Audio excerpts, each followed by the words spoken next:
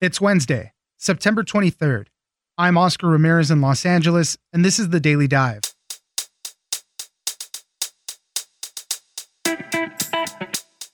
A coronavirus vaccine may be on its way soon, but that doesn't mean that people are ready to take it. According to an Axios Ipsos poll, 60% of people say they don't want to take a first-generation vaccine, in part because of how it's been politicized. Margaret Talev, politics and White House editor at Axios, joins us for how resistance to taking a COVID vaccine is growing. Next, thousands of U.S. troops will be taking part in a COVID-19 early detection study with the aim of understanding what it means to be asymptomatic and also catching illnesses before they get worse. Soldiers will wear biomeasuring devices that monitor small changes in blood oxygen levels, heartbeat, or respiratory patterns. Nancy Youssef, national security correspondent at the Wall Street Journal, joins us for more. Finally, K-12 enrollment has been decreasing in recent years, but during the pandemic, kindergarten numbers are really low. Parents are frustrated by putting their young children in front of screens for their first year of school, and instead are opting for extended preschool, learning pods, or skipping it altogether. Mackenzie Mays, reporter at Politico, joins us for how the pandemic is creating a rare gap year for some. It's news without the noise. Let's dive in. We will distribute a vaccine. We will defeat the virus. We will end the pandemic. And we will enter a new era of unprecedented prosperity, cooperation, and peace. Joining us now is Margaret Talev, politics and White House editor at Axios. Thanks for joining us, Margaret. Thanks so much for having me.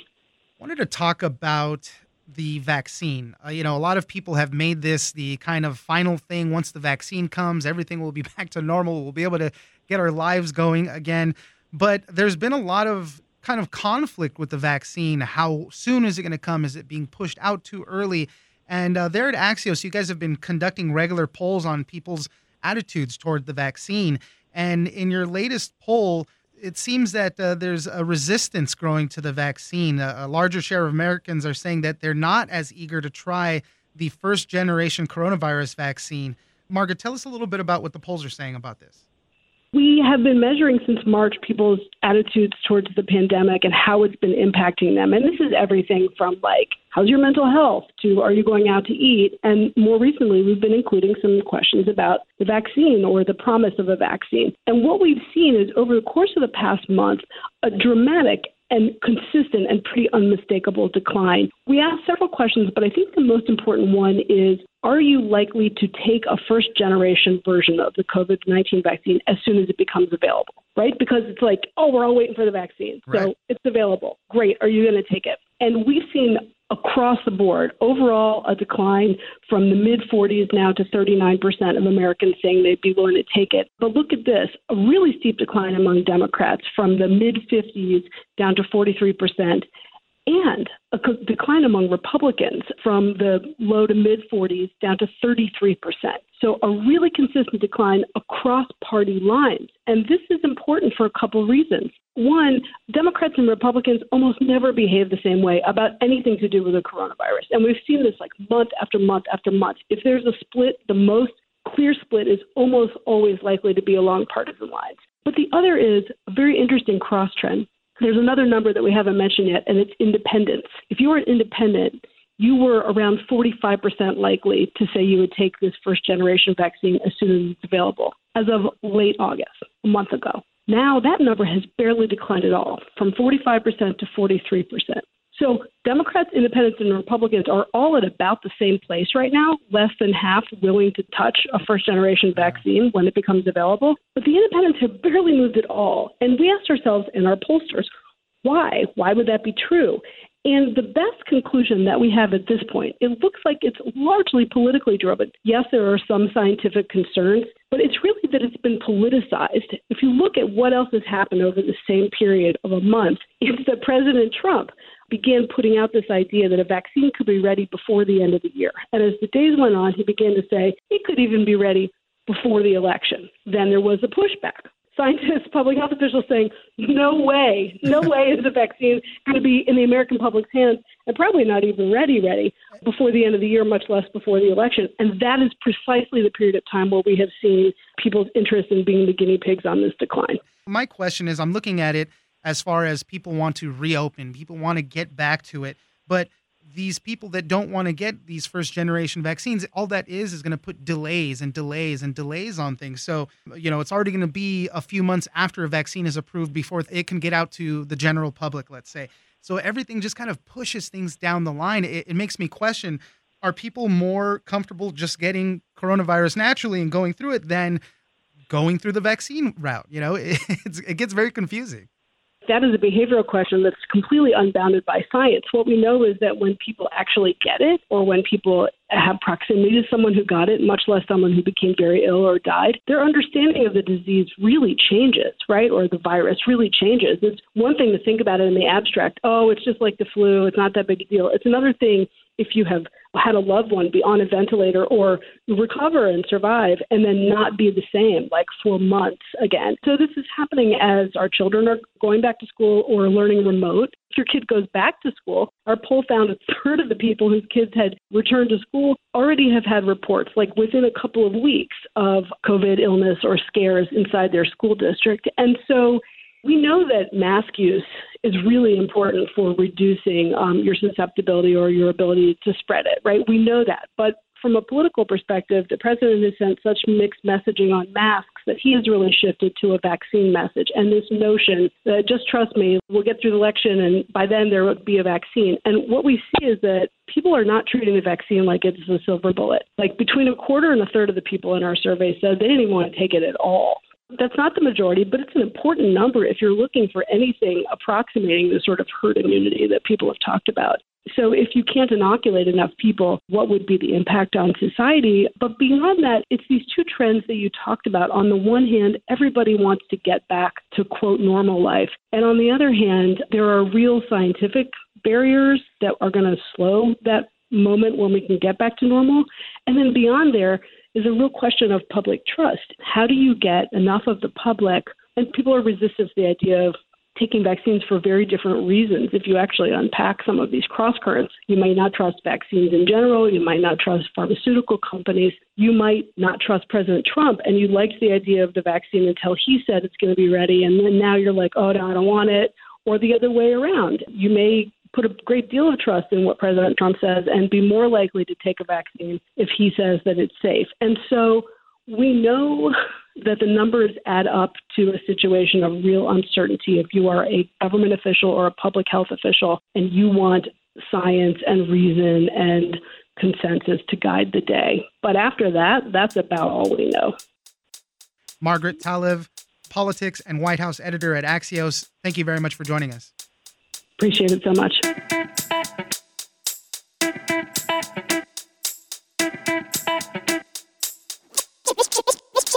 They've been working with private research to have service members wearing something almost like a Fitbit that measures any changes in respiratory, blood oxygen saturation levels, and other factors that are sort of precursors to illness. Joining us now is Nancy Youssef, national security correspondent at the Wall Street Journal.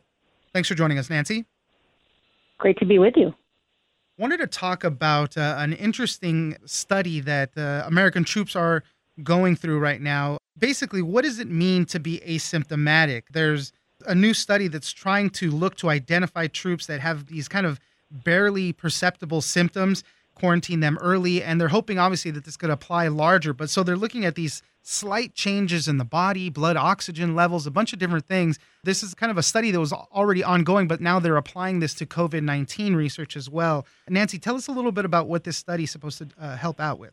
So as you referenced, the military is keenly interested in figuring out early detection for any kinds of illnesses like the flu, for example, because they have units, for example, special forces deploying to remote areas. And if there's somebody in that unit who could be contagious and slow down the unit, they want to know who that person is and eliminate them as early as possible from the possibility of contaminating others. And so to that end, they've been working with private research to have service members wearing something almost like a Fitbit that measures any changes in respiratory, blood oxygen saturation levels, and other factors that are sort of precursors to illness. So what's happening now is that device and that research, which had started looking at symptoms of the flu, is now being applied to COVID. The idea being that rather than waiting for a fever to show up, if we can find changes in blood, oxygen saturation, or respiratory or heart rate early on, that there might be a pattern that one can see that would offer an early detection before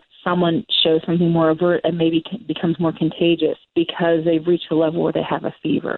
Tell us about the actual study. My understanding is that they're looking for more than 5,000 troops in the coming weeks to join this, and this is something that's going on between the Defense Department and Philips. They've already started this with a few hundred, upwards of 1,000 troops who are wearing this. And what they're doing with these troops is they're not interacting with them directly, but rather they're collecting data. The idea is that the U.S. military offers the option of a large volume of a population. And so they're trying to get to as many troops as possible, hopefully 5,000 is their goal, such that you would have a big data set to look at. And so they're going to be collecting over a period of weeks all these biological, physiological changes and seeing if they can detect a pattern. I should note that in some of these instances, some of the troops who've worn them have then turned out to test positive for COVID-19. And so there's already sort of some data that they got from that. But I think the idea is that over time that they'll have such a large amount of data that they can start to draw conclusions and come up with a metric for at what point should one be concerned about whether they are sick with COVID-19. To be clear, this does not diagnose someone, Right. but it's intended rather to find sort of early signs that suggest perhaps one should go to the doctor and get properly diagnosed. What do we know about numbers of COVID cases in the military so far? So the military overall, since March, has had about 43,000 of their service members test positive for COVID-19. And of those, there's been 7 deaths among the military, far lower than the statistics for the general population. I think the most sort of famous instance of an outbreak of COVID-19 within the U.S. military was aboard the USS Theodore Roosevelt, which was a carrier that was operating in the Pacific when it had an outbreak of more than 1,000, if I recall it correctly. That's about a 4,800-member crew. And what's interesting is in that case, many of those who tested positive showed no symptoms at all. And so there's already been a real-world sort of challenge for the United States military vis-a-vis COVID. And practically speaking, what you're seeing in the military is a restriction on movement because of concerns about COVID-19. Service members now having to quarantine for 2 weeks before they go out on deployment. So there's been a real shift in operations because of COVID-19. And that was really triggered, I think, in terms of substantial changes to how the United States military operates by the outbreak on the USS Theodore Roosevelt. But the numbers overall are quite positive from the military's perspective in terms of ratio of total number of cases to deaths compared to the general population. Now, of those 43,000, about half, maybe more so, a little bit more, are recovered. So then remember, this is out of a population of about 2 million plus. Is this an opt-in thing for the service members? Because, obviously we're kind of using them as these guinea pigs for this type of study, but is this all opt-in for them? So yes and no. I think there are units that are sort of volunteering. I don't think anybody's being asked to wear it who doesn't want to. I think if someone speaks up and says they don't want to wear it, that is an option. But you're getting at a bigger issue, which is the relationship between medicine and the military goes all the way back to the beginning of war itself, because so often the military, because of the injuries you see in war, has been a source for research and understanding of new challenges in terms of medical treatment. I think we saw this most recently in the wars in Iraq and Afghanistan, PTSD, TBI, and of course amputees and those who have lost limbs and how they recover over the long term, and when a service member had to confront amputation. I think at the beginning of the war there was one understanding, and as those wars progressed there's been a more sophisticated understanding of when that process has to happen, what can be saved, what cannot. And so there's a long history of that interaction. This, relatively speaking, is the least invasive. We've also had a history of the military testing medicines and other things on service members unwittingly, and even seen lawsuits because of the consequences of those tests. Nancy Youssef, national security correspondent at the Wall Street Journal, thank you very much for joining us. My pleasure.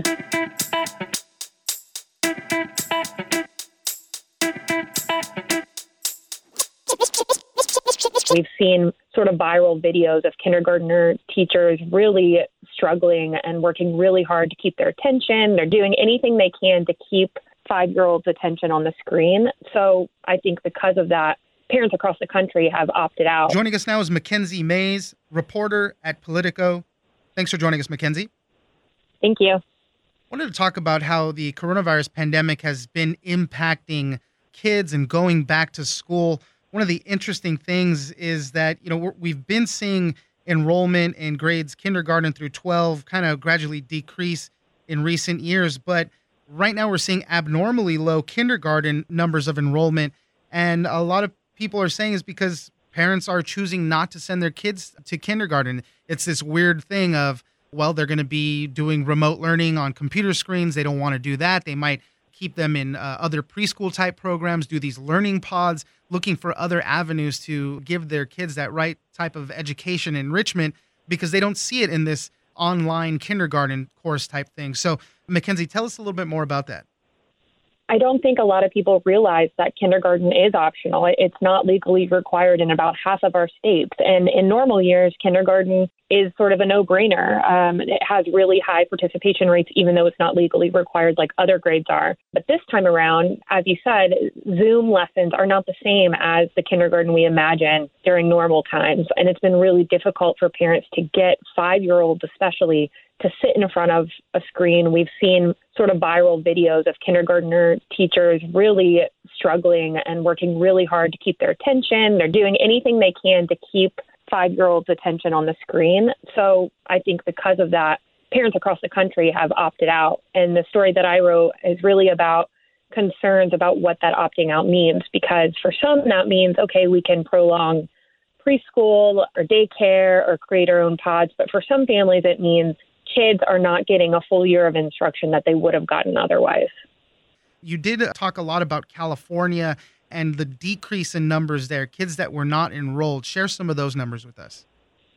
LA Unified, which is the second largest district in the country, the last numbers we got said kindergarten enrollment had decreased by nearly 6,000 students. And I think what was especially alarming there was that the superintendent had said that the neighborhoods that those kindergartners are represented in are the most low-income neighborhoods. So what that tells us is that likely essential workers who don't have the luxury of paying for an extra year of preschool or spending all day to supervise their kids are finding themselves without that option. Some of the other stats were Fresno Unified, which is the state's third largest. I think they enroll more than 70,000 kids. They saw a drop-off of 1,000. Long Beach Unified had seen a drop-off of 700. And we know that enrollment has gradually decreased across all grades just because of declining birth rates, but this is abnormal. We talked to superintendents and teachers across states, across the country, and heard just alarm bells being rang saying enrollment could cause less funding next year because states are looking at attendance-based funding. So there's skipping kindergarten can mean so many different implications for different groups of people.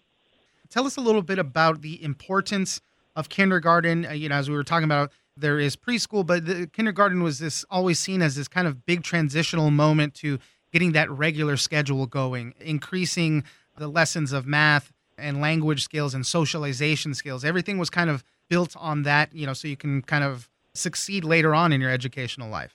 Yeah, for sure. I talked to a lot of early educators who are concerned because, kindergarten is so much more than learning the ABCs, right? One educator talked to me about how children learn to self-soothe in kindergarten. So if they get really upset and nervous and cry, they're able to look around in this classroom for maybe the first time in their lives being in that environment and see that all the other kids aren't crying or they're not upset. And so that teaches them that, hey, it's okay. But if they're at home alone, they don't have a group of peers to sort of make them calm down in that way. And another important lesson they learn is to sort of fail and to persevere. And if they're learning to write their ABCs, a teacher can come over and erase the letter A and teach them how to write it correctly. And so there's all this hands-on instruction and socialization that in the best of circumstances at home, because of the coronavirus, they're just not getting.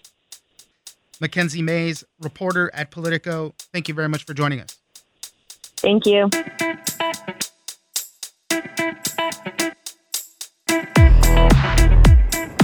That's it for today. Join us on social media at Daily Dive Pod on both Twitter and Instagram. Leave us a comment, give us a rating, and tell us the stories that you're interested in. Follow us on iHeartRadio or subscribe wherever you get your podcasts. This episode of The Daily Dive was produced by Victor Wright and engineered by Tony Sorrentino. I'm Oscar Ramirez, and this was your Daily Dive.